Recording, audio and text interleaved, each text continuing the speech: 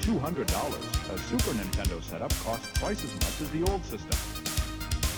For the money, the company promises better pictures, sound, and adventure.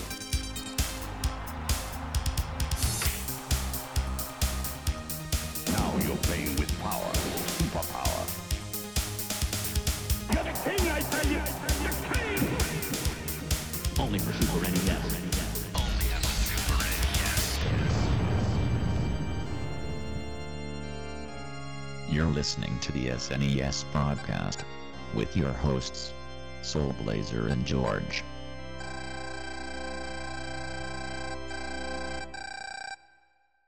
Hello, everybody. Good evening, afternoon, morning, whatever it is for you that are listening to this. This is Super NES Podcast, episode number 107. You probably know the usual opening spiel by now. I'm Greg. He's George. Spider-Man does whatever a spider can. Slings a web, something. I forget the lyrics, but I'm gonna keep going. I'm sorry about the script. It would have been really cool if the newest game had that song in it. That would have been an awesome Easter egg. No, it doesn't. It doesn't have it. It has the pizzeria song. Oh God! It does. I love that song. If you go near the one of the pizzerias, you hear it. Oh, that's awesome. Anyway, we're not talking about the new Spider-Man game. No, but I know, but you know, like we thought about the podcast, I've already covered that. But I was inspired to cover this game partly because of that game. Because to become a big Spider-Man fan, and I really wanted to play that game. George had already bought it and beaten it and is raving about it. Mm-hmm. I just simply have no time to play a new game like right now. So I will pick it up eventually.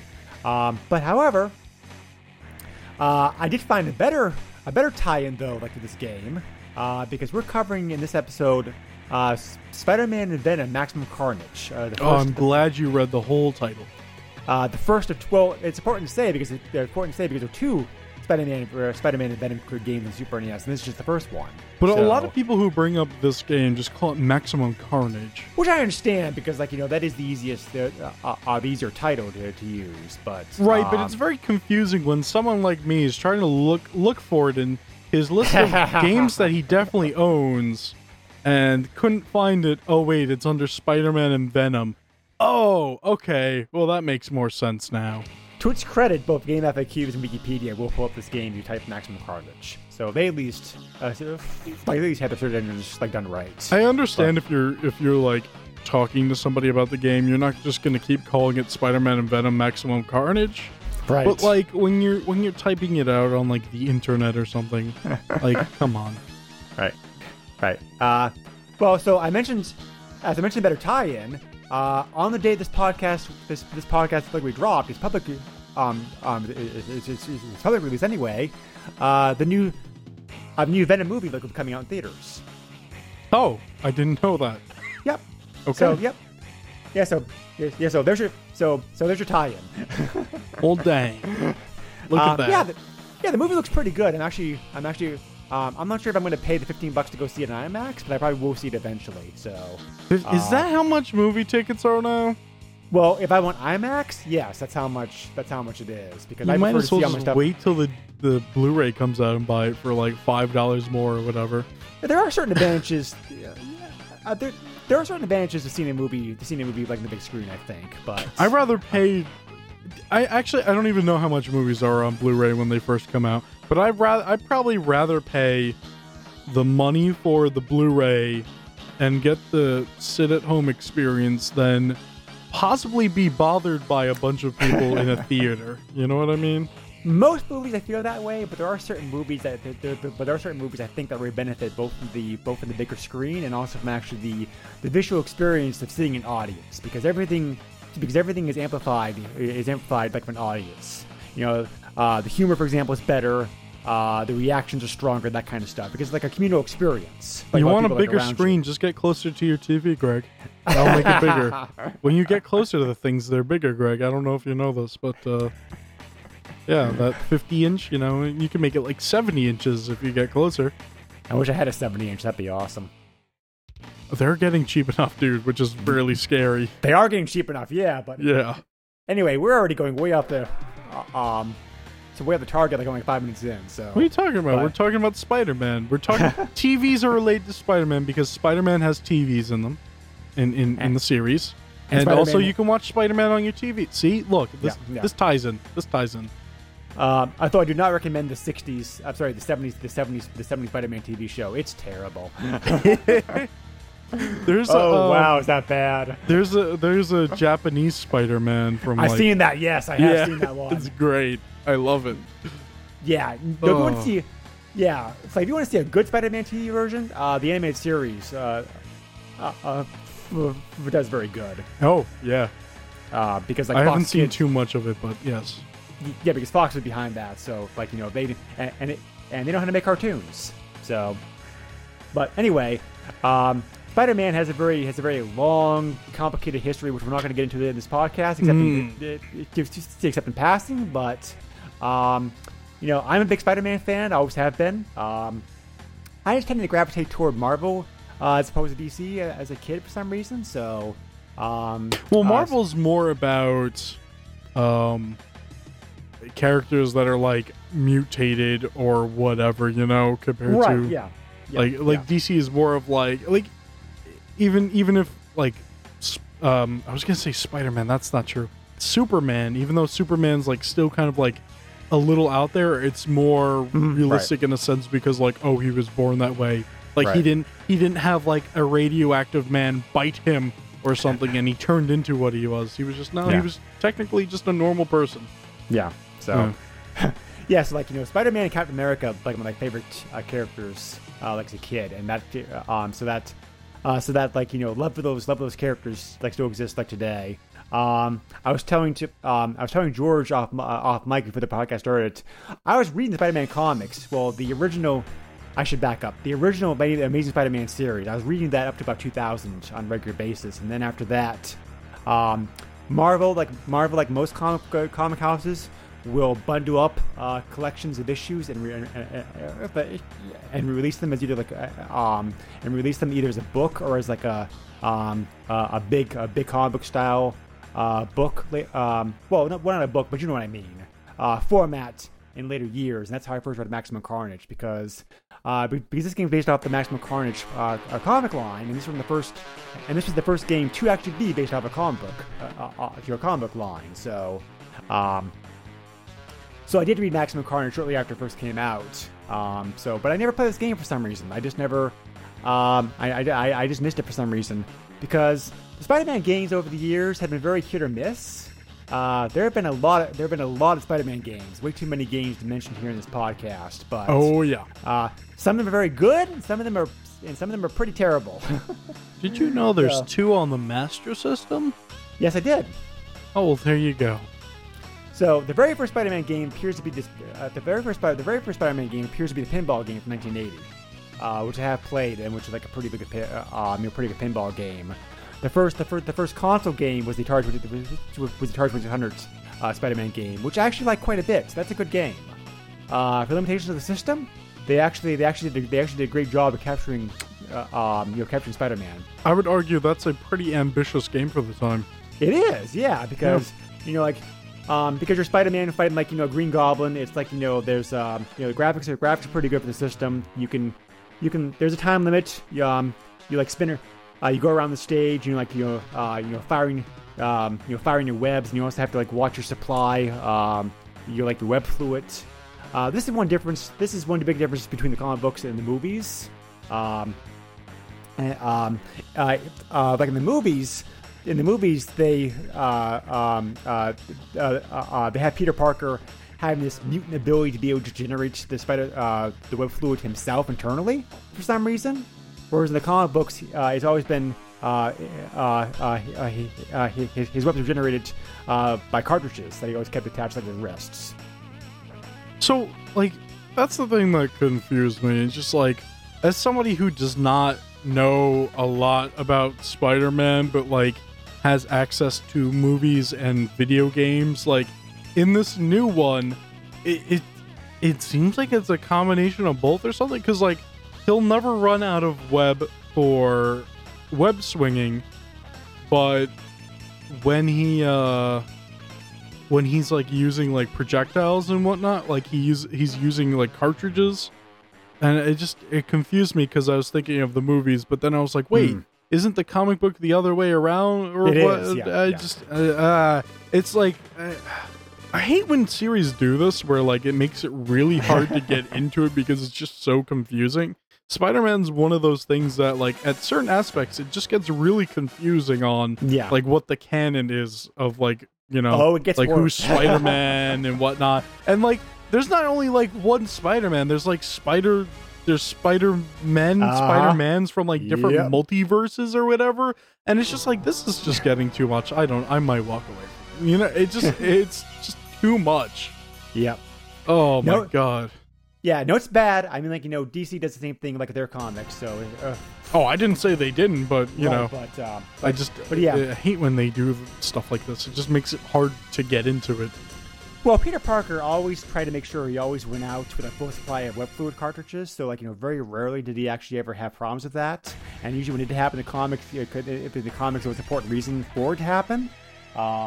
So as the game does that, the game's doing a pretty good job of simulating the comics then in that sense. But naturally, he's able to climb walls? Yes. Yep. So this is what I don't understand, is like, if he has the power to climb walls, why doesn't he have the power to create his own web? I guess that was the thinking behind the producers that had to change that for the movies. So... I mean, I'm fine with it that way. I'm just saying, like, you know,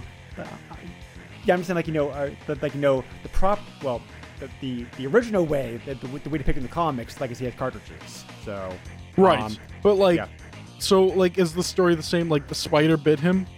Yes. Yep. Yeah. So what stuff does he not have in the comics? Like, that is not like natural. Is he like not naturally strong? Is that like something that he worked up? Like, he actually like worked out to be strong, or did he get strong from the spider bite? Like, he gets strong with the bite. Okay, yeah. I don't understand. This is confusing to me. Real quickly, in a nutshell, what Hollywood has ruined it for me. No, I'm just kidding. It's pretty much the same between the comics and the movies, which I'm glad about, because there are some changes. There are some changes that the movies made, such as the whole how he generates the web fluid thing.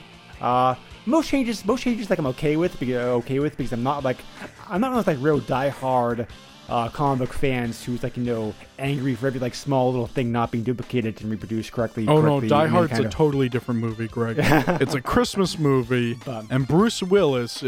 Go on. Well, Bruce Willis is on the record of saying it's not a Christmas movie, but you know, we can argue about that like a different podcast because but anyway, in a nutshell, what Peter Parker before the bite was a very nerdy, smart, weak kid. His parents died. His parents died when he was very young. He lives with like an aunt and uncle, like in Queens, like in New York. Depending upon the material, Mary Jane either knew him then or didn't know him then. Depends upon the material and the source the source you're going to. But anyway, so he attends a fair one day, and the radioactive spider gets some biting and bites him. And after a couple of days, he notices the changes. And the changes basically are that his body gets stronger. He bulks up a little bit. He gains the ability to be able to naturally climb on walls and ceilings because his fingers can produce kind of like, you know, like small little like spider hooks, spider hooks. The same way that spiders have. So he gains like increased perception, increased strength, increased endurance. He gets a spider sense, which is the ability to be able to sense when danger is coming at him. And then, like, you know, but so he was always smart. He was always like very, very smart. So like that's one thing the spider bite didn't change on him. His brains. He's always in both the comics and the movies. They do a very good job of showing like his smarts and how he's able to use his intellect to figure out problems and whatnot. And so yeah, he initially wanted to. The movies did a great job with this, by the way. He initially wanted to use his newfound talents to make money, because he didn't have a lot of money. You know, his aunt and uncle's poor. You know, he's victimized a lot, that kind of stuff. So he entered a wrestling match, And so somebody robs the match, and he doesn't stop them because, like, not my problem, because he's angry at the owners because the owners didn't pay him for the wrestling match. And then he finds out later on that same robber killed his uncle. So this is actually accurate to the exactly. The movie is accurate to the right. Like I said, the movies did a great job of this because did Randy Savage come out and be Bonesaw as well? No. Bonesaw is ready. So that's when, so that's when Peter Parker had his epiphany. It's like, hey, I got this power. I need to use this to help people. I can't have this happen again. Great power comes, the great power comes, like great responsibility, that kind of stuff. Isn't it weird how somebody can say something to you and it doesn't mean anything until something really bad happens? Yeah, that happens a lot, unfortunately. Yeah, that's actually pretty realistic, believe it or not. Yep. So yeah, that's his origin story, like, in a nutshell. There's only, I think there's only one game that actually covers that, in detail. Spider-Man the movie, which makes sense because the movie covers his origin story. So the game should too. But right. So the Amazing Spider-Man was original. The Amazing Spider-Man is the name of the original comic. It's still running today, but as you mentioned earlier, George, there have been a whole bunch of alternate universes and spin-offs over the years. Some of them are pretty good. Other than others of them are obviously cash grabs, I think, and it can be difficult to keep in mind. I think what's actually, and what belongs to what universe and that kind of stuff. So it's confusing. But luckily this game dates back to a time period in which that wasn't going on too much yet. I mean, it was starting to happen, but it wasn't happening to this point yet, where it gets super confusing. But anyway, yeah. So this game was developed by a company called Software Creations. And was published by Acclaim, actually published under LGN brand instead, but which I forgot was still a thing during the Super NES days, because because you say LGN, and you usually think automatically about this bad NES games, but no, Acclaim was still using LGN during this time period. So yes, LJ, one of the actually not bad LJN games. Well, the thing is that LGN did. The thing is, what people don't realize, LGN was just a publisher. Most all the games they published, they didn't make themselves. Somebody else had made the game. Right, but it's still their game, even if they published it. True. Yes. Yeah. And there are some LGN games that I really like. Jaws, for example, was developed by Atlas. And I think it's actually a pretty decent game, like what it is. So, I will allow that, Greg. But yeah, back during the NES days, Acclaim and Konami were so big that Nintendo allowed them to create subsidiary companies to get around the 5 games a year restriction.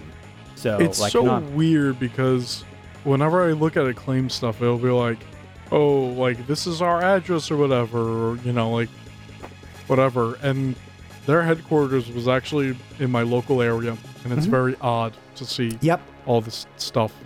Yeah, there are a few game companies based in New York. Right, but this is actually my actual local area. Literally, their headquarters was on the island here. Not New York City, right. Literally on the island here. I could drive out to it within 10, 15 minutes maybe. Right. It's weird. Yeah. So so I won't go into big detail about Acclaim and LGN here because we've already covered them in past podcasts. Software Creations though is an interesting. Software Creations though is an interesting company. They were a UK company. Originally founded in 1985, and for the first several years they mostly just handle conversions of popular games to computers, which is a very common thing for companies to do back then. This is also the company's origin is also kind of interesting. It's like, like one person placed an ad in the paper looking for somebody to develop games with him. Somebody else, like somebody responded to it. That's how the company started. Yeah, sometimes that's how things start, Yeah, well, especially during this time period. This is the year of the so-called bedroom coders, where it's possible for somebody just to sit in their room all day and like write a game and have it like and sell to a magazine and to a magazine for like $200-300, and like get started and get started as a game, like get started as a game developer. Yes. Very different times.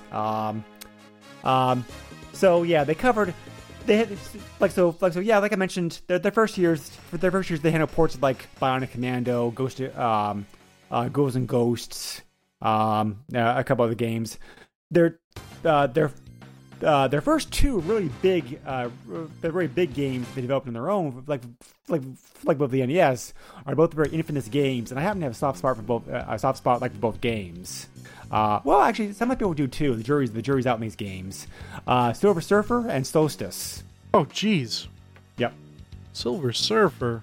Silver Surfer is a very, very tough game, but it's also like very, but it's also like very fun to play, I think.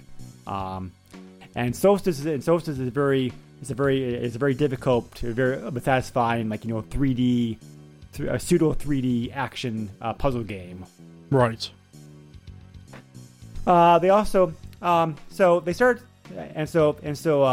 Acclaim got the rights to make Spider-Man games like in the early 90s, and they started like spinning off, and so they hired Software Creations to start doing the Spider-Man games for them.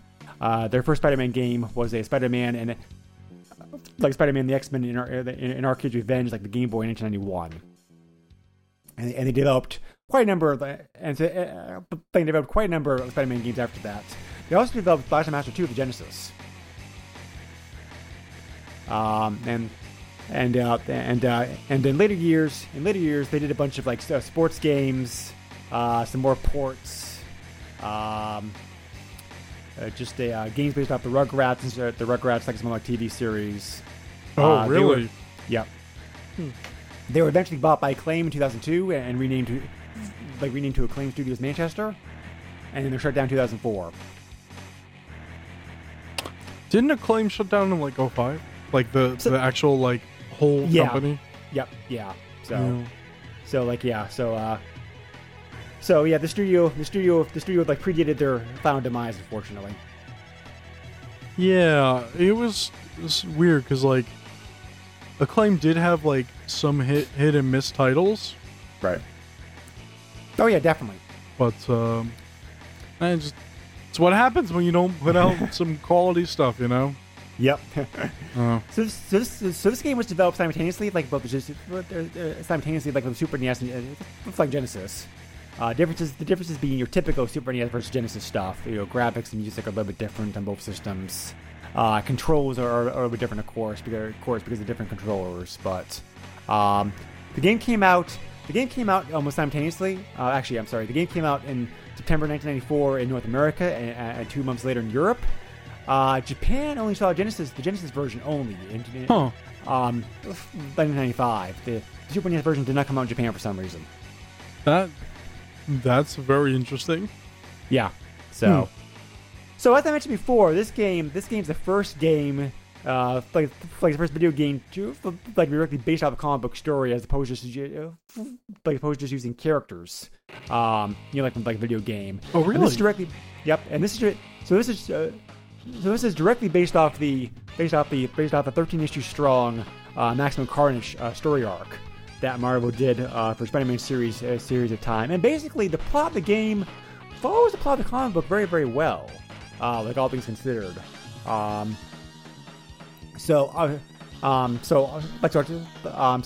will mention the plot here in a little bit, but first, to help set the scene, I also want to spend a couple minutes just talking about Venom and Carnage themselves, because it's like I don't know. They're two different things. Yes, and George, this may help you. Venom is more well known these days to casual fans, but Carnage, you really have to have knowledge about the series to really know anything about. So I wanted So I wanted to explain a little bit about them like real quick here. Venom is basically an alien parasite that Spider-Man picked up in an alternate world or one of his like adventures, and for a while, he wore it as a suit. It was like a black suit, and we finally gave him like enhanced abilities and powers and whatnot. This is also one of the main plot lines of Spider-Man 3, the Tobey Maguire a movie. So like that movie did a pretty good job of talking about like Venom also. So anybody who's seen the movie has a pretty good idea of like what like Venom actually is. I didn't really like that movie. It was all right. It wasn't as good as the first two movies, but I do like it. It was really weird because it was like they made like an emo Tobey Maguire, and it was just but that was really awkward. But that was faithful to the comic because, like I said, right. I understand that, but I think the actor was the misplacement here, and I get Tobey Maguire. Tobey Maguire was doing the first two movies, so it makes sense to cast him for the third movie for consistency. But the way that they handled it and just the actor was really weird. And also there was that one scene where he's going through New York and he's like dancing to music, and it's just really awkward. Do you remember that scene? Yeah, I do. Yeah, so. It's really awkward. But but the side effect about having the parasite suit was it also like influenced like Peter's emotions kind of make him emotions to make him more like dark and moody. So eventually he realized what was going on, and with Help of the Fantastic Four, he was able to get the suit off, and then he found a new host, and kind of became more like an evil, Brock, the criminal who the parasite found next, was already an evil man, so it was like pretty easy for the parasite to take him over. And so eventually Venom got defeated and was locked up. Carnage was created a number of years after the fact by basically being Carnage is like a son basically about the parasite. But because Carnage was formed from the parasite itself, there's no, how can I explain this? There's no human influence. There's no human interaction. There's no sense of morals. Because Venom is evil, but Venom's also willing to do what he has to do for his own survival. Like, for example, a major plot of this game is the fact that he recognizes the danger and would team up with Spider-Man to stop Carnage. So Venom's not totally evil. Carnage is. Carnage like totally is like evil like times 10 as far as it's concerned. Ooh, times 10. Whoa. Yeah. And his powers are also depicted as being even greater than Venom, because of that. Because of how he was created. So, originally Marvel had planned to have Carnage and Venom be the same thing, to kind of like retire Venom and use Carnage instead. But Carnage proved to be such a popular character that they're like, oh yeah, okay, we'll just keep him around. And Carnage has shown up every now and then in various issues like over the years. You're actually making me more interested in actually taking a look at this stuff. The Maximum Carnage series is very good. Something else, George and I were talking about like off mic. Marvel has a website and a service called Marvel Unlimited, which is a very good depository of many of their comics over the years. And almost the whole Spider-Man series is on there, and I'm pretty sure Maximum Carnage is on there too. I'd be shocked if it's not. So, and apparently, if you buy the new if you buy the new PS4 Spider-Man game, it comes a month free. Yeah. So that's pretty cool. So I got a month to check this out. Yep. So, the Maximum Carnage series was introduced in 1993. By around 13 issues. Like I said before, the plot of the game basically follows the plot of the comic pretty well. In this game, Carnage, also in the comic as well, Carnage was hidden inside a criminal, criminal named. I'm actually not sure how to say his name. Titus Cassidy, I think. But nobody knows knows the parasite Venom because it's hidden, and so Kai's is locked up at a Ravencroft asylum. But eventually the parasite is able to generate a copy and take him over, and he becomes Carnage and he escapes. And he also frees a very powerful, also evil a woman by the name of Shrek, as well too. So What? Well, Shriek actually, I think is how you pronounce her name. Oh. So I was like, when did Shrek come into this? So the two of them proceed to just wreak havoc in New York City. But not only are they causing a lot of damage and killing a lot of people, they're also their evil powers combined are so great that they're actually able to influence people's emotions and turn them emotions and turn evil that way as well too. Oh, jeez. So Carnage realizes that this is going on, and subscribing to the enemy, my enemy is my friend philosophy, comes by to me and is like, yeah, this guy's so powerful, we need to team up to actually take him out. So the two of them form an uneasy alliance to team up to stop him. And some other Marvel characters also join them. The comic series goes on to help them. And in the end, Carnage of course betrays his gang because they also had recruited other villains as well too to help him out. But in the end, he betrays everybody, of course. So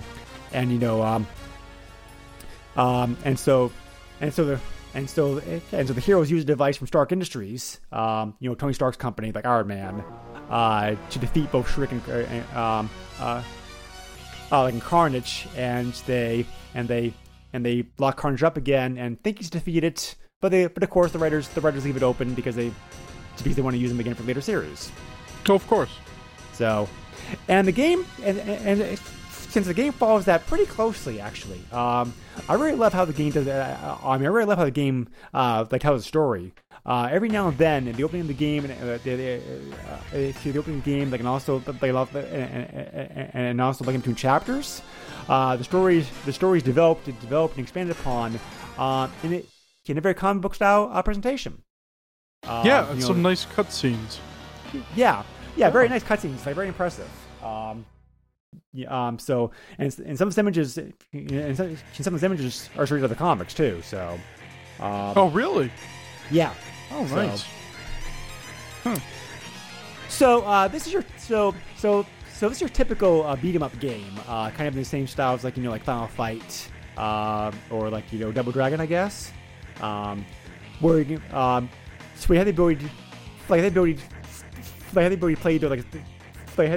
most stages play with Spider-Man and Carnage, and both characters have their pros and cons to them. And every now and then you also can find power-up icons, which which I call when your allies are for a limited time to help out out of a tough situation like against the boss fights. Really? I didn't know that. Well, dang. Really? Yeah. I played through a lot of this game and I didn't even notice that. Huh. I don't know how you missed it. That's right, Greg. Huh. I didn't know that. Wow. The icons don't show their portraits, but they're portraits, but they are but they are there. I don't remember seeing any of them. I must be blind. The superhero icon. They do have a picture of the icon. There's two different kinds of power-ups in this game. There's regular power-ups, right, and there's also superhero icons. And the icons do have a small picture of the character on it. And everyone you find, you can call that and for everyone you find in the game, you can call that person twice, like in that stage. Well, that'd be very helpful. Jeez. It is very helpful.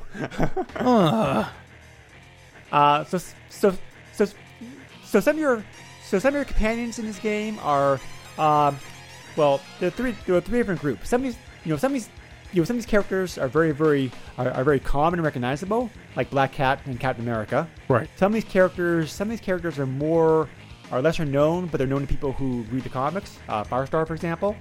And Yes. I was like, who is this? she's a major character like the comics. So anybody who reads the comics knows who she is. But other characters are very minor characters who were popular for a time, or who Marvel tried to make popular for a time, and they're no longer used. So you're like, who the hell is this person? Like Iron Fist, for example. So, but yeah. So altogether, the game you can call from Black Cat, Captain America, Cloak and Dagger, Deathlock, Firestar, Iron Fist, Mobius. Mobius. So. You know what? Thinking about it now, I did get one of those pickups where you call for support, but I didn't realize until now it was a call for support, because I was really confused, because when I called it in, it teleported me to a different dimension, and I was getting attacked by the Spider-Man doppelganger and the other person thing. Right. Oh, yeah. I don't know. There's so much that I don't understand. Right. I used a thing and it brought me somewhere else, and I was confused, and people were hitting me, so I hit them back.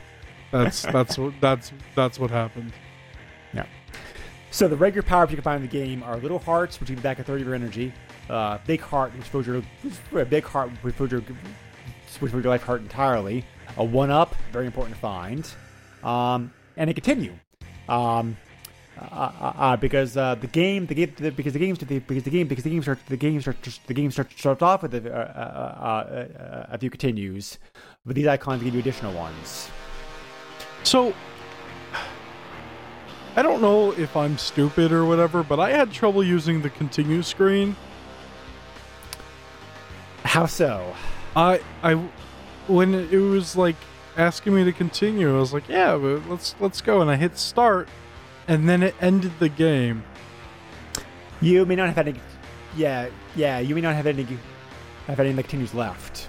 No, this was after I ran out of my lives the first time. So I got really bothered, and I decided to just cheat. I'll admit it, I cheated. Well, there are cheat codes in this game. Which will cover, I didn't use cheat codes. I actually used I think it was Game Genie or whatever. I'm a cheater. I don't care. I'm a cheater. Right. Also, depending upon which character you're playing as, you can also find an icon to call the other person to help you as well too. For example, if you're playing Spider-Man, you can call Venom. If you're playing as Venom, you can call Spider-Man. So, they both have pros and cons. Spider-Man is faster. He's physically weaker. He has his attacks consist of punches and kicks, and he can also shoot his web to stun enemies. They both although they have differences, they both kind of play the same. They do play similar, because you can still do that thing where you reach out and grab somebody from far away. Right. I think they can both create the shield or block or whatever. They can. I think they can still shoot something. Venom shoots something out, I think. Yeah, Spider-Man, he shoots out a web. They both basically played the same, but yes, they are different in a few aspects. Yeah, there's a couple major differences between them. And it can influence your gameplay style a little bit. I do like playing as Venom though. Venom's tougher. He's physically stronger. Mm-hmm. Can he take more damage? Yes. He is slower, however. And he doesn't have quite as many moves in his arsenal as Spider-Man does. You say he's slower, but let's paint a picture here. He's less agile than Spider-Man, but honestly, in this game, he's still decently fast. He's not. He is decently fast. Yeah, he's right. not. He's not slow. He's just slower. Right? So, yeah. So Venom. If you're playing as Venom, you treat this game as your typical beat 'em up, just like get in there and just brawl up everybody like not care. Yeah. Spider-Man requires a little bit more finesse to use it because you have to use like more like stick and move strategies. Right. You can kind of get stuck in a sticky situation. Ha ha ha. Actually, that wasn't bad. Yeah, I'll give you a point for that one. So, yay! This is the game where the points don't matter.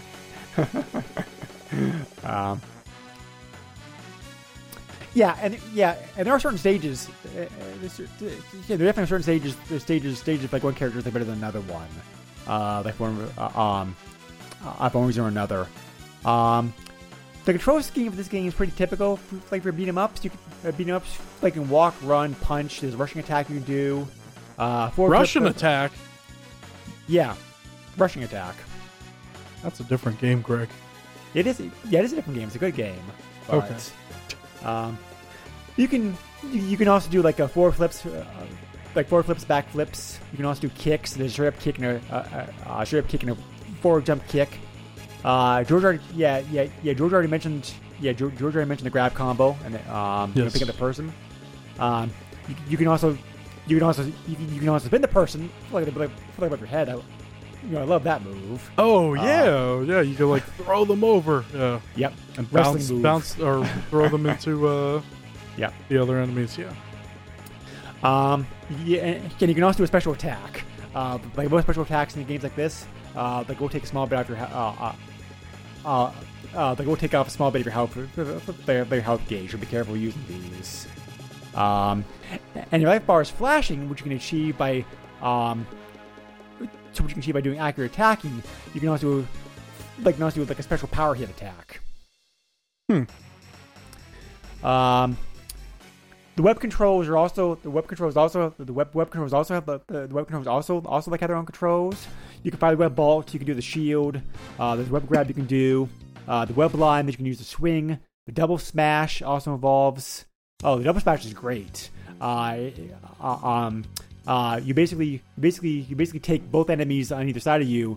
You spin out simultaneously grabbing your web and and then swing them together like smash them into each other. Oh yeah. Yeah, that's a fun move too. Oh, that's some good stuff right there. You can also use your web attacks like we were also climbing the wall with web lines, and web pellets. So there's a lot of controls in this game, and that's one of the that's one of the downsides of this game, I think. I like the controls. I appreciate the fact that this game does have so many moves and move combos because most beat up games don't. They are a bit clunky, however, and they are a bit hard to get the hang of and remember all of them, especially if you're new to play the game, trying to remember all the moves and combos you can do. How is it clunky? I'm interested. It's easy in the heat of moment, I think, to do to try to do one thing and actually do something else. Oh, okay. Okay, I see what you mean. And also the collision detection felt off in some in some areas. Yeah, when you're close enough to an enemy, you won't hit them. Yeah. Which is weird.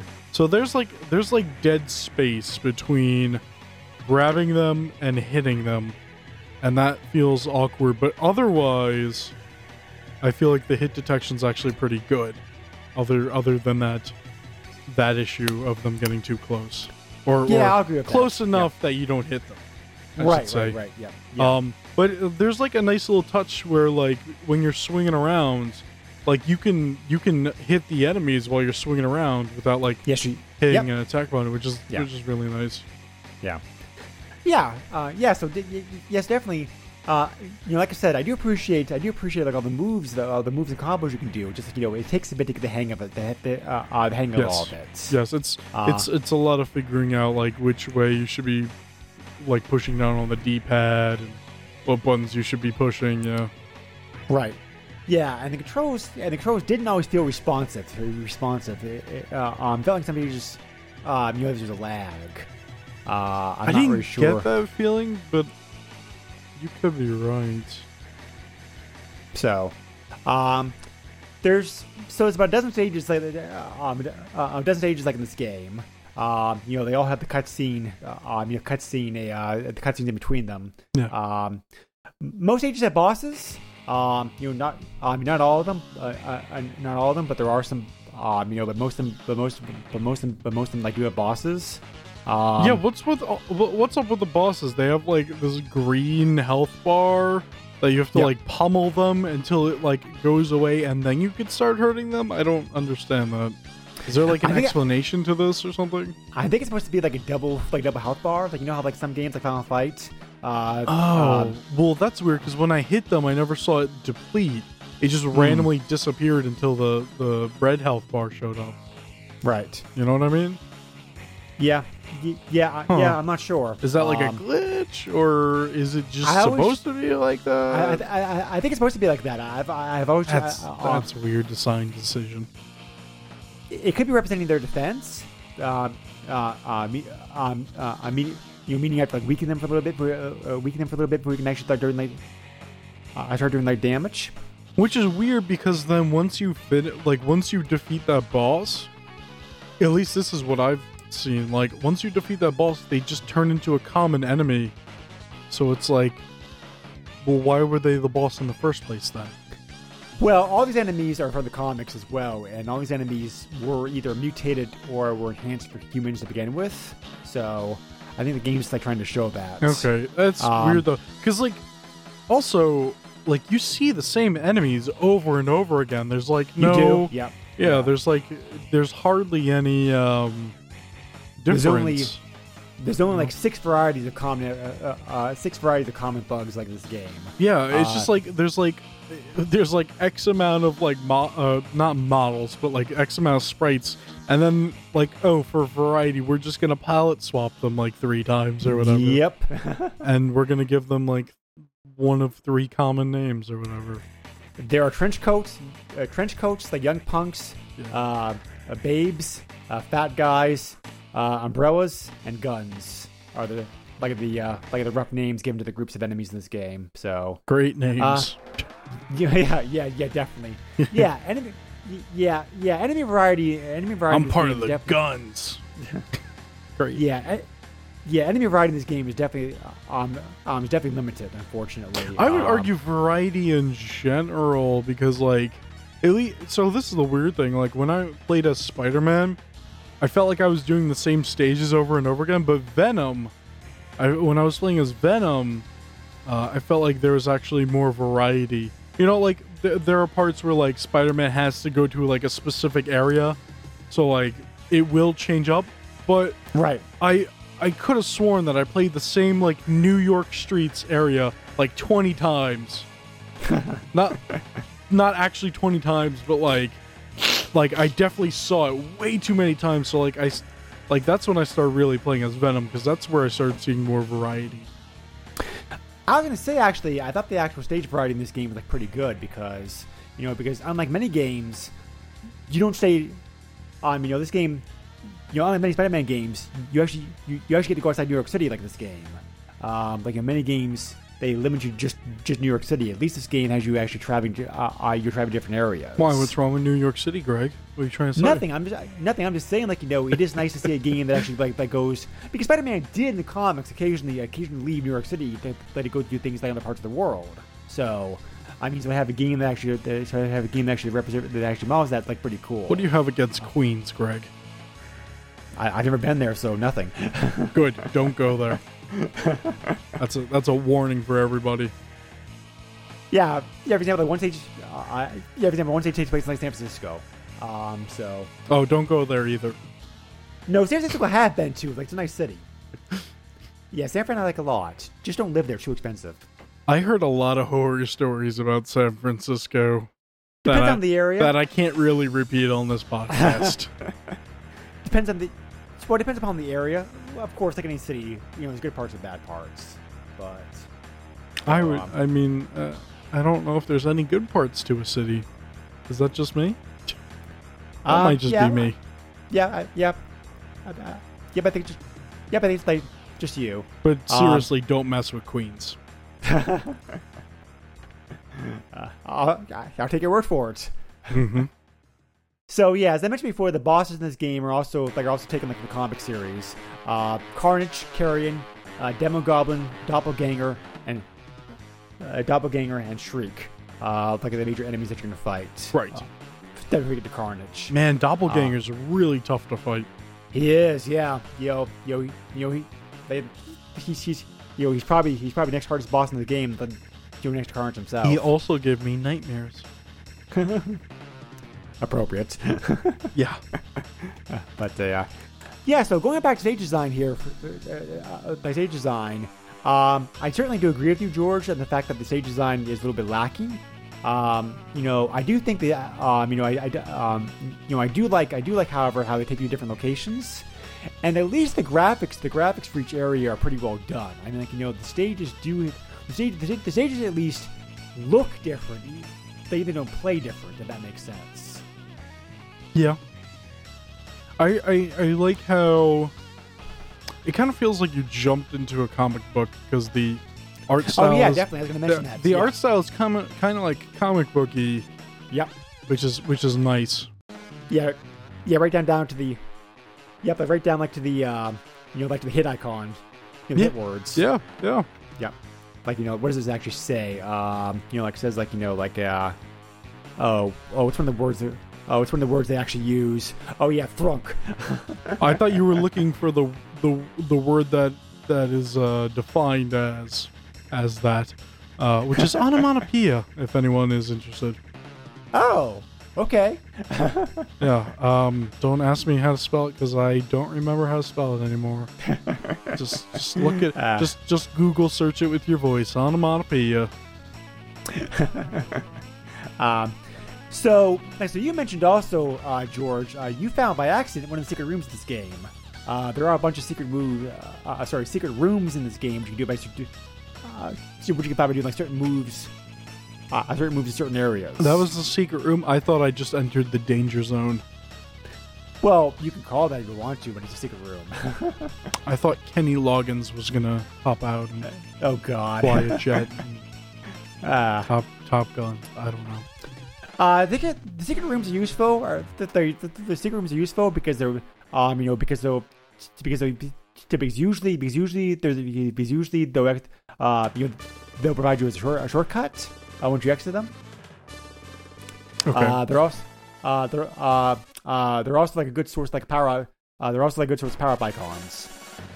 And in my case, it was a very good source of getting beaten up. Yeah, the enemies in them. The enemies. Some of them like are pretty hard. I never understood like this. Like, do they just come out like randomly, or because like it felt like Doppelganger and whomever would just come out randomly and just beat me up for fun. And there was like actually one time where I was playing through a stage and they randomly came in and beat me up, and then they walked away and the stage ended. Yeah, that actually mirrors something. Yeah, that actually mirrors something that happens in the comic. Oh, okay. Well, cool. I was very confused as to what happened, but it's good to know that it was following the comic. Okay. All right. Weird. But yeah, like so like you can definitely enjoy the game if you don't in the comic, because I said that. But you'd still be very confused as to what's going on. Well, I think the game shows you enough of the plot of the comic so you can figure out what's going on. It does, but like again, like there were, like I said, there were times where I did something or something happened to me, and I was just thoroughly confused. And I don't know if that makes sense if somebody reads the comics or what, but to me, I was just a confused little boy.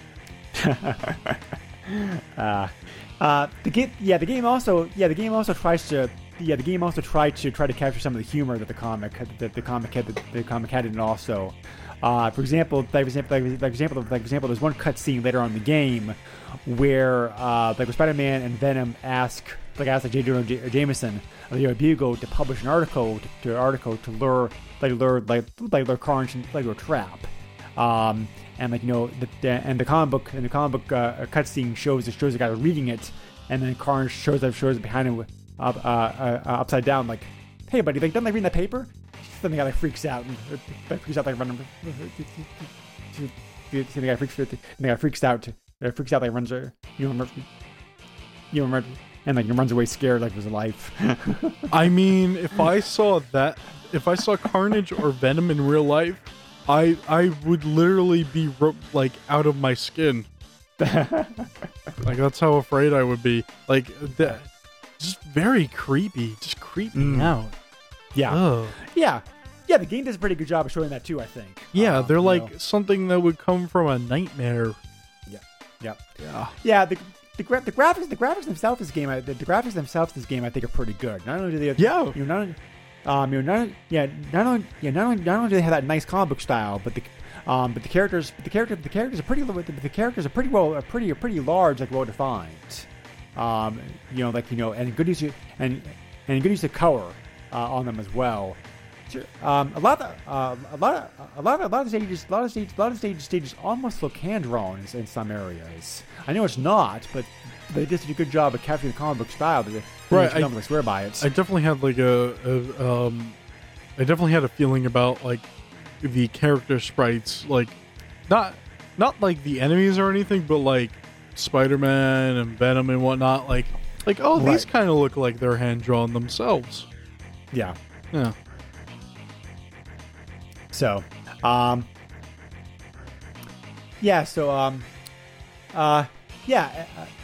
the graphic style does change from stage to stage. Also, depending on like where you are. Like outside, for example, like shows like buildings, city streets, whatnot.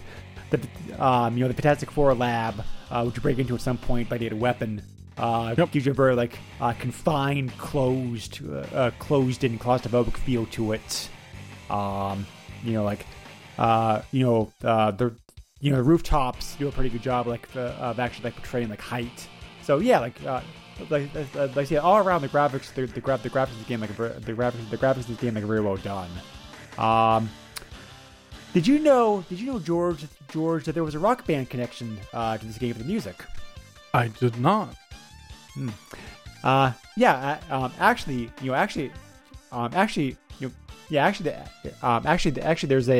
there's a two of them. The soundtrack of this game was actually written and produced by an American rock group called Green Jelly. Oh my! I've not heard of them, but I guess they're popular like for a while in the '90s because they were hired to make the game soundtrack. So, the title screen, the theme song of the game by the title screen is actually the first track of like the 1994 album Carnage Rules. But it's not recorded music because, of course, the recorded music, of course. But a computerized rendition of the song because of the obviously limited storage capacity, like at the cart. So this is interesting. The band's name is spelled out Green Jelly, but there's an umlaut on the Y, so you pronounce it Green Jello. Oh, okay. There's also the other Rock Band connection is that somehow, for some reason, they got away with using a version of the Mob Rules by Black Sabbath. They like the soundtrack too, at one point. I don't know how they got away with it, but they did. So this band is still together. Really? Yeah, but also, so here's some interesting stuff that I see here. First of all, one of their websites is greenjellosucks with two x's.com. The other thing I see on Wikipedia is that one of the genres that they are listed under is comedy rock.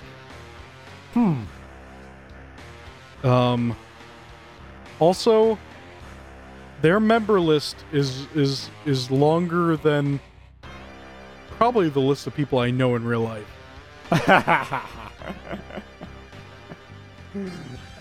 So,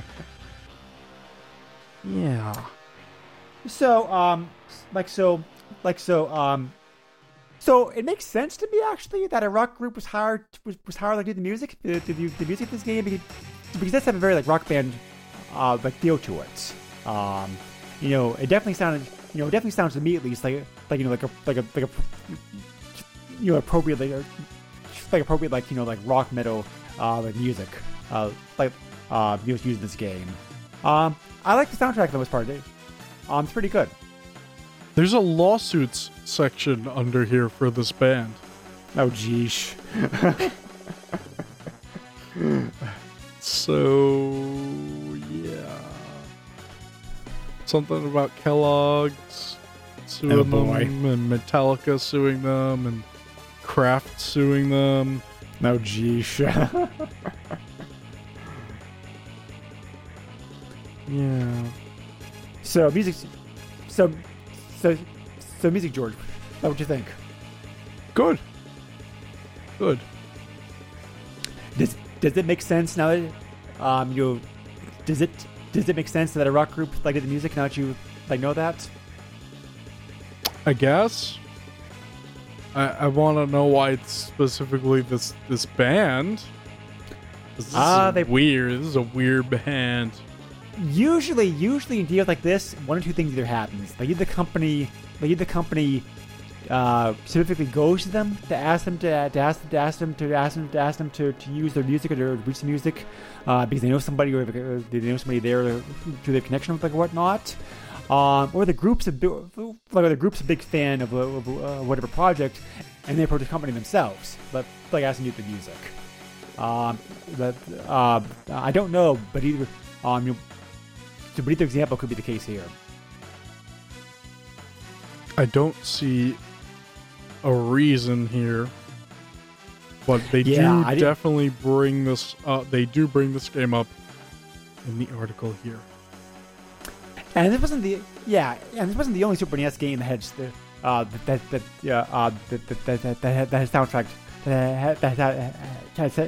soundtrack done by a professional rock group either. So, right. So, but I mean, it's pretty good music. Music. I think it does fit the theme about the comic overall because they're like dark and gritty and that kind of stuff. So, yeah, it's a good music. Sound effects also are very nice. They're very comic booky, if that's a word. It's not, but I guess you can make it one. Well, it'd be more like a term, I guess. A term, yeah, that works. Yes, it's very comic booky. I like how the comic bookiness is high. I don't know what I'm saying.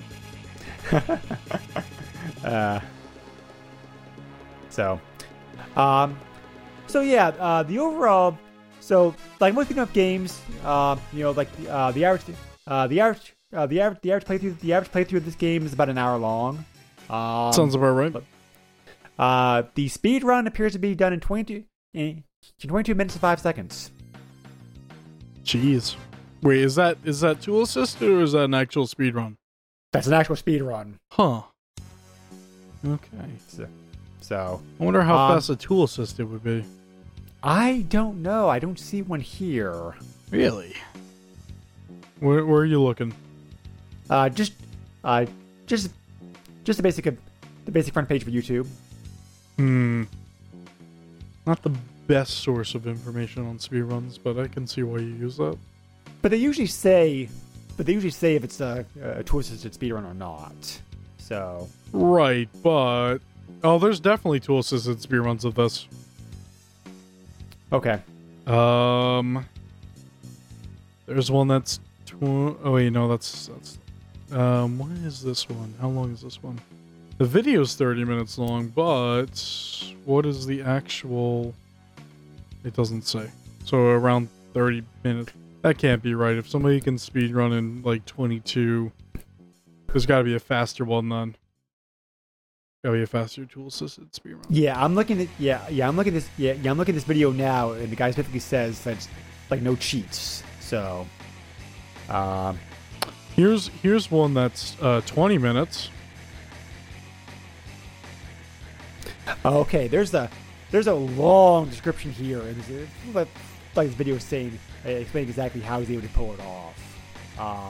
He's able to manipulate the combo system of the game, and like do certain other tricks and whatnot to be able to actually like get it down this fast. So okay, yep, this is legit. The fastest I see, and as a world record, 80%, 16 minutes 54 seconds. Damn, that's pretty good. So, what do you think about the overall difficulty of this game, George? Do you find it too hard? Well, I couldn't beat it in 16 minutes, so it was very hard. I feel like it's more on the harder side, but definitely not brutal. Well, the fights with like doppelganger and whatnot can be brutal. The boss fights in this game are very tough. Yeah, but otherwise, not too bad. Yeah, you mentioned having to use cheats earlier, so but that's because I'm very bad at video games, and I also got very fed up with the continued screen screwing up on me or whatever. Oh yeah, okay, So, yeah. Well, this must be world record because this guy actually got this time 2 months ago. Okay. Yeah. So if you're like notes and observations, the artwork for this game is the exact same artwork that was is the exact same artwork that they used for the comics. And it's a great picture. Like, it's very, very good. Yes. This is only one of 2 Super NES games that I'm aware of. I may be forgetting one, but I'm only aware of 2 games that did this. The first edition run of this game was a special color. The game originally came out like in a blood red cartridge shell. Yes. Later, not every copy of the game has that. Later runs came standard color gray, but it's very fitting for the dark and bloody theme of the comics that they actually want to do like a blood red print run of the game like that. So like very cool. The only Super NES game I can remember right now that actually had it that also did a colored shell was Donkey Kong Country. Came like a banana yellow color. I like bananas.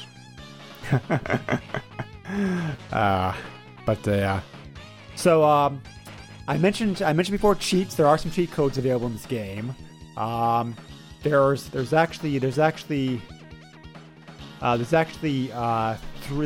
3 codes you can use in this game. They all going to be done. They all going to be done on the title screen, and they all going to be done with Control 2, and they all going to be done very, very, very fast. You only have a few seconds to input like each code. One code will give you 5 continues, one code will give you like 5 lives, and the last code will give you 8 times your normal energy bar.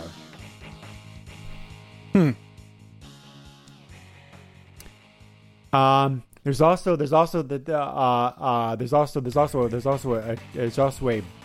bug / exploit to be able to take an enemy out again and again and again to rack your points up to 1,000,000 points. So and there's also hidden stages in this game that you can't access normally, but you can access because apparently it didn't make the final cut of the game. There's Statue of Liberty hidden stage as well, which can't be accessed by your normal methods of being in the right place at the right time, doing a certain move. You have to be Venom in a stage, and during the cinema scene, you have to rapidly press the X and Y buttons, and if you do it successfully, then you're taking that stage. So that's also kind of like an exploit / bug, I guess, if you can call that. So yeah, this game got mixed reviews when it came out, and it gets mixed reviews now. So people are consistent, on that, that part of it at least. It's I think people's enjoyment of the game kind of depends upon their overall enjoyment of Spider-Man himself. Also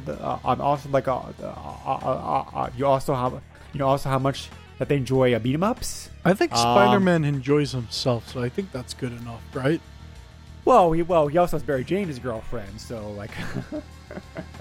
Did you know that there's a comic that they put out? I don't know if it was Marvel. I don't know who it was, but there's a Spider-Man comic where like he's older and like he killed Mary Jane because his spider stuff gave her cancer. And do you know that's a thing? And he's like a depressed man. That's one of the alternate universe lines. Yeah, it's weird. Yeah, some of the alternate lines, some of the alternate universe lines are pretty good. Like for example, just a quick side note. One of the ones I really enjoy, like Spider-Man 2097, which is kind of like Spider-Man in like a futuristic sci-fi world instead. So that's pretty creative. There's a lot of neat things they would do in that comic, in the comic, to be takes place in the future.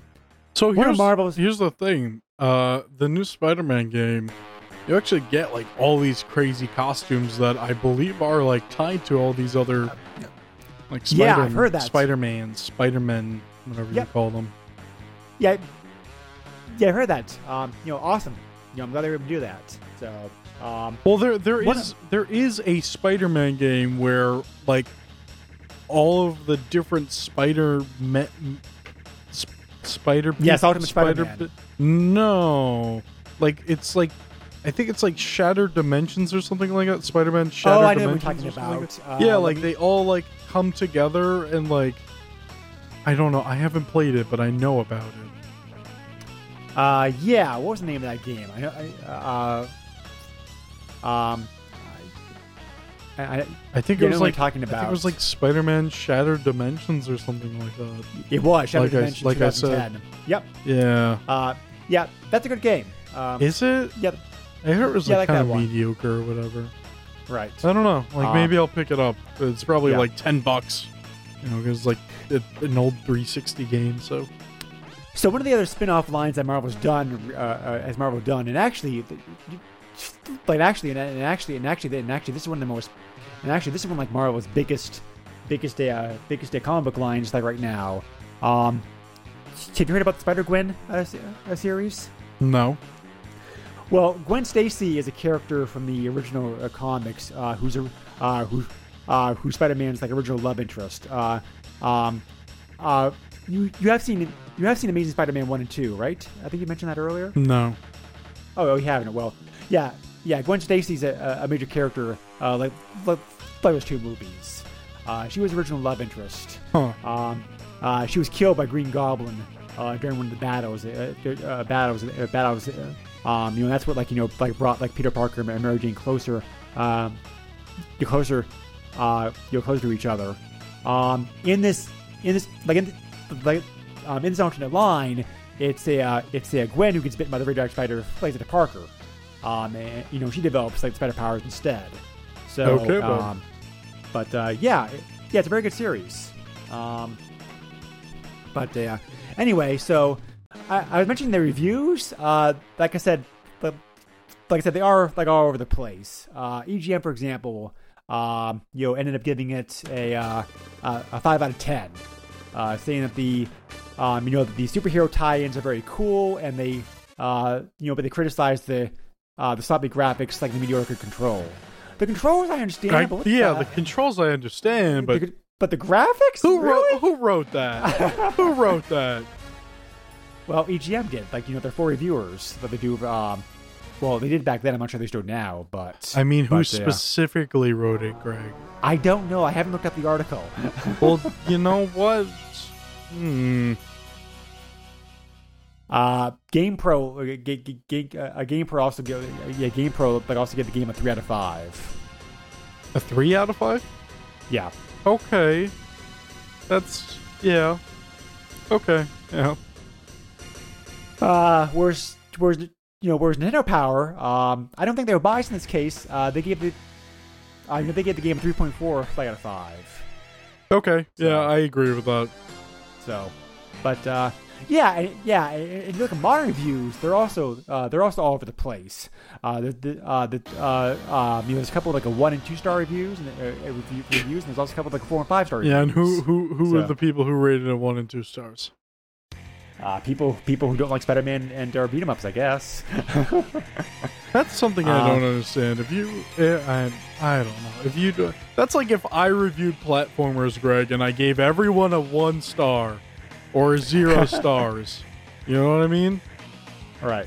That's, if you don't like a specific like type of game, you're gonna be biased on a review. That's sure, of course. That's kind of mean. Why do that? So one of the neat trivia bit like about this game, even though it doesn't really this concerns the Genesis version more than the Super NES version, but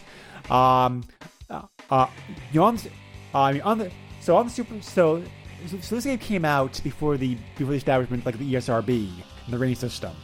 The original release of the game in the Blood Red cartridge shell did not have did not have a code on. Did not have a rating code on it. The re-release of the game did. They gave it the K to A rating. The Genesis version of the game, however, was given the MA13 rating, and it was the very first. What? And it was the very first Spider-Man video game to be given a teen rating. So, I don't know why the big difference between the ratings of the two systems, but there is. Wait, is it a mature rating or a teen rating? I got kind of confused here. Well, the MA13 rating that Sega was using at that time period. Okay.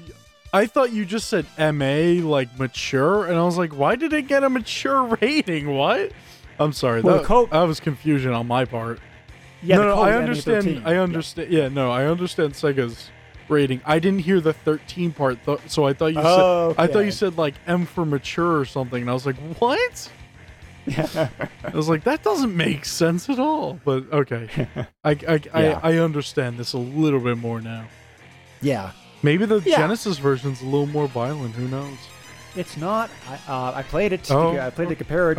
Excuse me, Greg. Like I said, this game. Yeah, this is the case. The ports are very, very similar to one another. Just the slight difference. The slight difference like in graphics and sound. Okay. So. I don't know the difference. I do not know the difference. Why the difference? Like the ratings, but there is. So, but well, again, that's Sega's rating. They didn't send it out to the ESRB, which I thought that was necessary at that point. No, 94. The ESRB wasn't established back then. I'm trying to remember when the ESRB got started. Pretty sure it was around that era, dude. Let me look it up like real quick. 90 that year, 94. Yeah. So that's why I said. Yeah. That's why I said on the Super NES, the original version of the game did not have a rating on it. The release of the game did. So.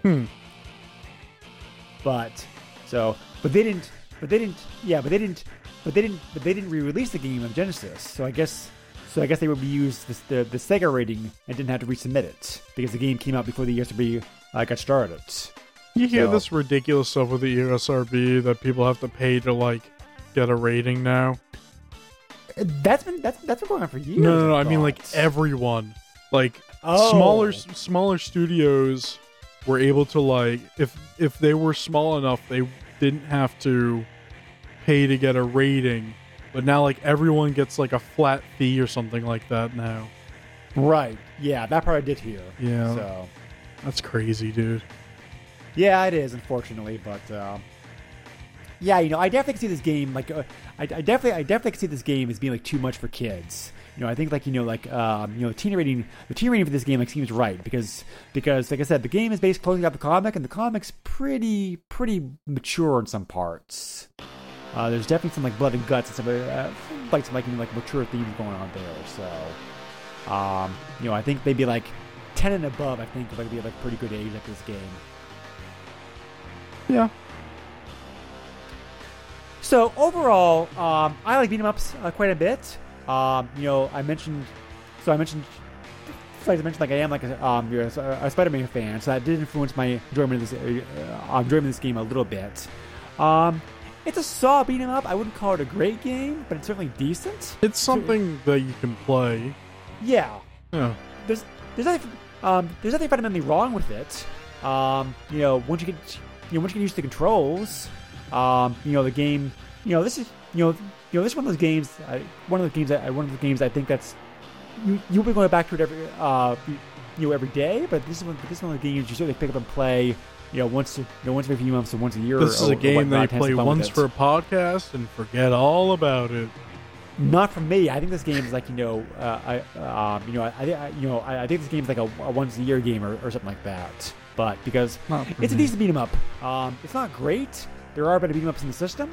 But by far it's not the worst beat 'em up game on the system either. This is definitely a game that I just play for the podcast and then, it's all right.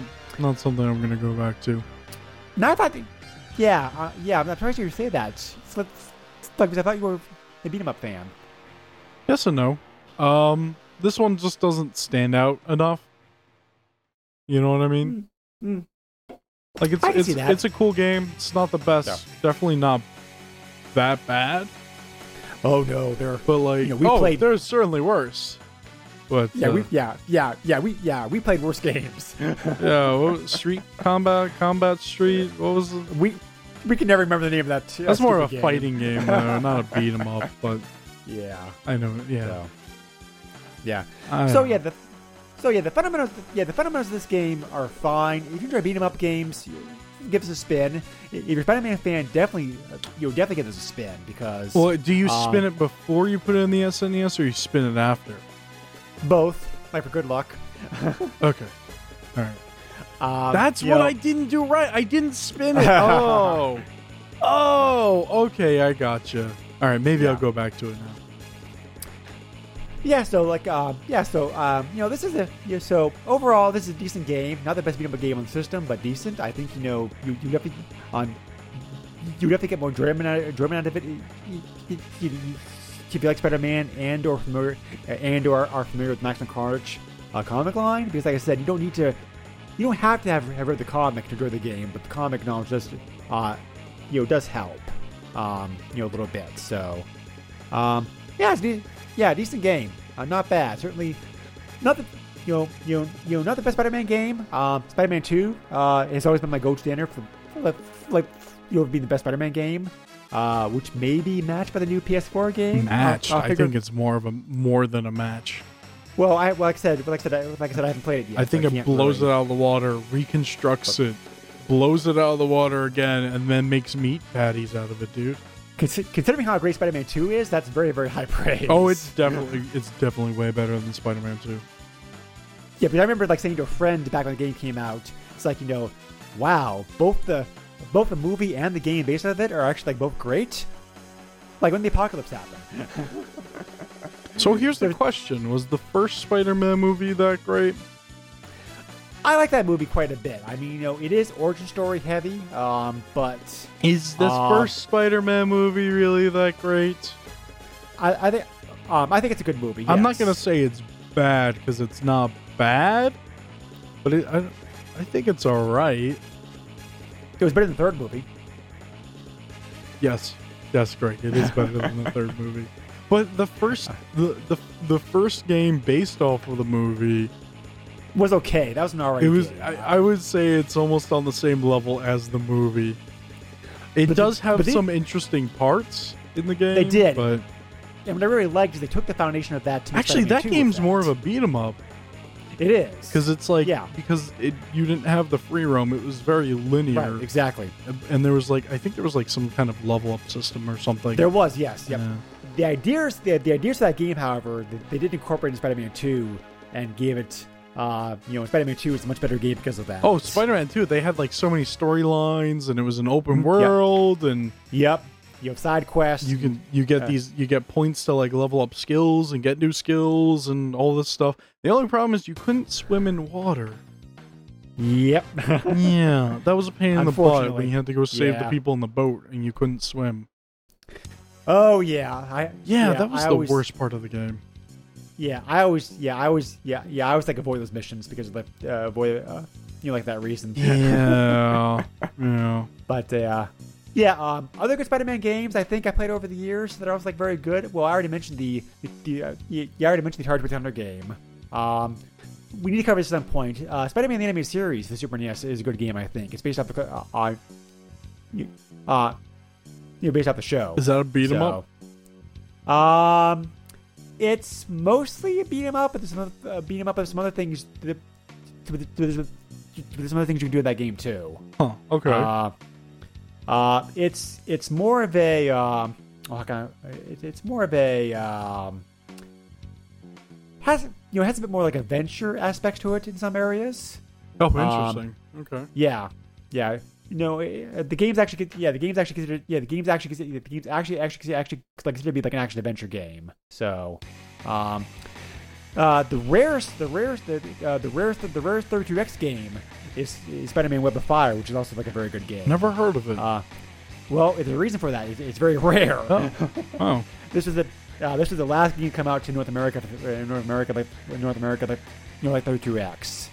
So because of it, because that it got a small run, unfortunately, which is too bad because it's a good game. If you have a PlayStation 3 or an Xbox 360, there's a bunch of Spider-Man games for that platform, and Yes, they're probably there is. very cheap by now, considering that those platforms are almost dead.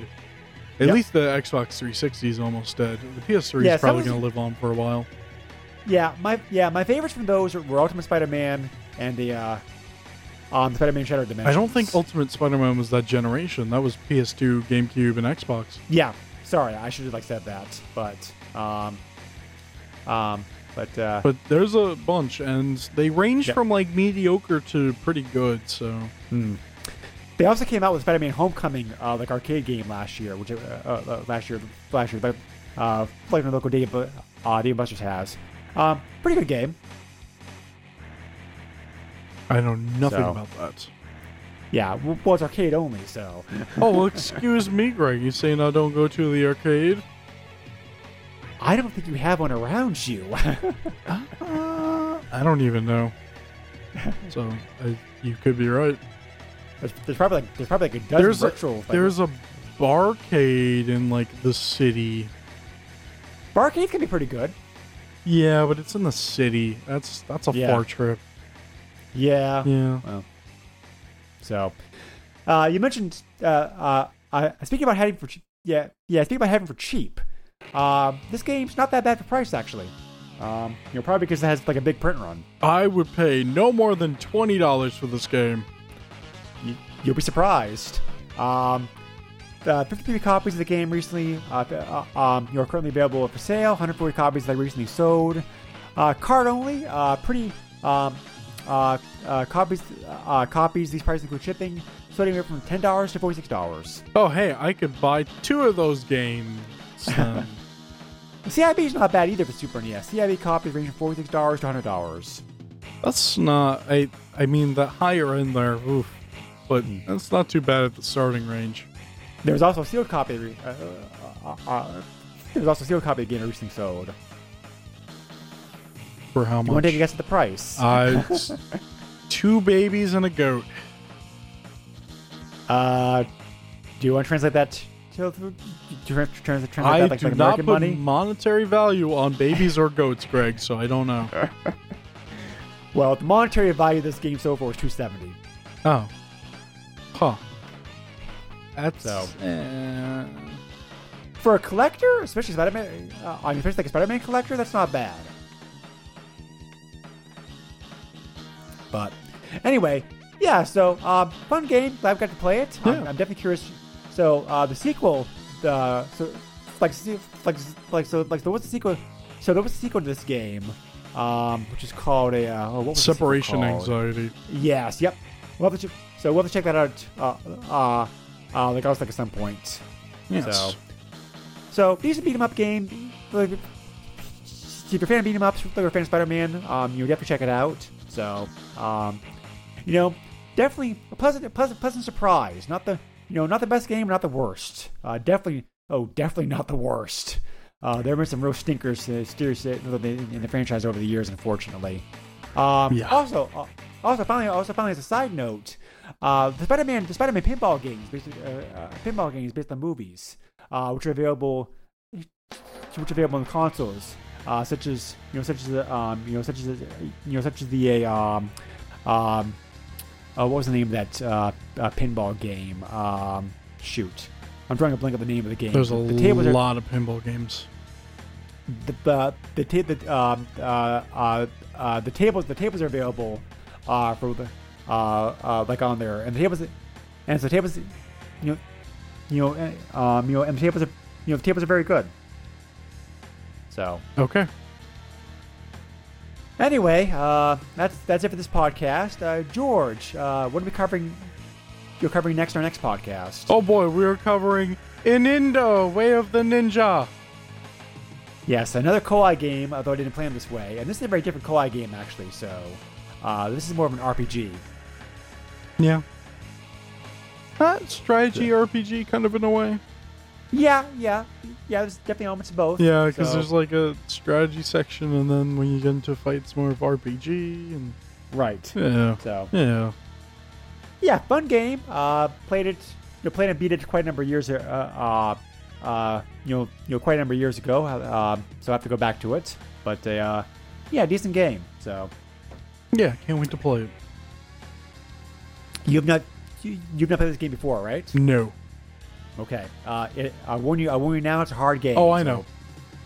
I know. It is not a pushover, not by any means. So. Oh no, I know. So anyway, we could be this podcast is a proud member of both Throwback Network and Virtual Junkies. We can find a bunch of other great retro-themed podcasts, both gaming and non-gaming related. We are available on Facebook. Please, check us out there. Give us any comments, suggestions, etc. We also have an email address. We can reach us at the SNES podcast at yahoo.com. George, what other podcasts do you do? Oh boy. Well, we do another one called PlayStation Power. Yes, we do. That's where we talk about goats. No, that's not true. We actually talk about cows. No, I thought there was actually a Goat Simulator game. Yeah, but that's not for what the consoles we cover. True. That would be interesting though. Imagine an episode just covering that game. It's an interesting game. All right. Anyway. That's more. Yep. Yeah, PlayStation Power, where we cover games on PlayStation and the PlayStation 2 and the PlayStation Portable, and not the PS3. I'm sure once that emulator starts getting some good support there, maybe decent. we'll think about it. But I also do Master System Masterpieces, where we cover Master System games. And yeah. Yep. And so we also have a Patreon available. Where for a little like $1 a month, you can receive such benefits as being shouted out each episode. As I'm going to shout out both Chad and Richard here for supporting us. Thank you very much, guys. At higher levels, you can also choose to dictate a game of the podcast. Receive early access to get the episode a couple days early. Woohoo! We're also available on iTunes, so feel free to check us out there and give us a rating and review if you're so inclined. And I think that's it. Yeah, I really want to play Spider-Man with the PS4. I just gotta find time.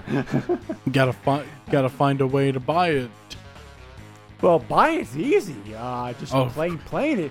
Of course. Playing is a challenge. Spending money is the easiest part of life. Yeah, especially. Probably. Yeah, especially since the game's probably available for digital download too. So. Ooh. Well, have fun downloading it for 10 hours. Hey, I have a good connection. That doesn't bother me any. But yeah, but PlayStation Network's slow. Yeah, I can't be. Yeah. Also, if you're using wireless on that PS4, forget about it. Oh, yeah, That'll I'm take not 20 hours, dude. I'm not using wireless. Thank God for that. Oh, good. You smart ones. Oof. Yeah. Oh, jeez. Dude, I used to use wireless because I had no choices. Anyway, what do we do? What are we doing? I'm getting into one of those rabbit hole things. Like, before the podcast, we got into a rabbit hole for like an hour because I'm just so stupid. Let's just end the podcast, Greg. Come on, end it. All right, take care, all. Thanks again. See you next time. I'm Spider-Man. Do. Nintendo controls 80% of the video market. But no matter how you play the game, or which game you play, things definitely have come a long way since Pac-Man. Now you're playing with power. Super power.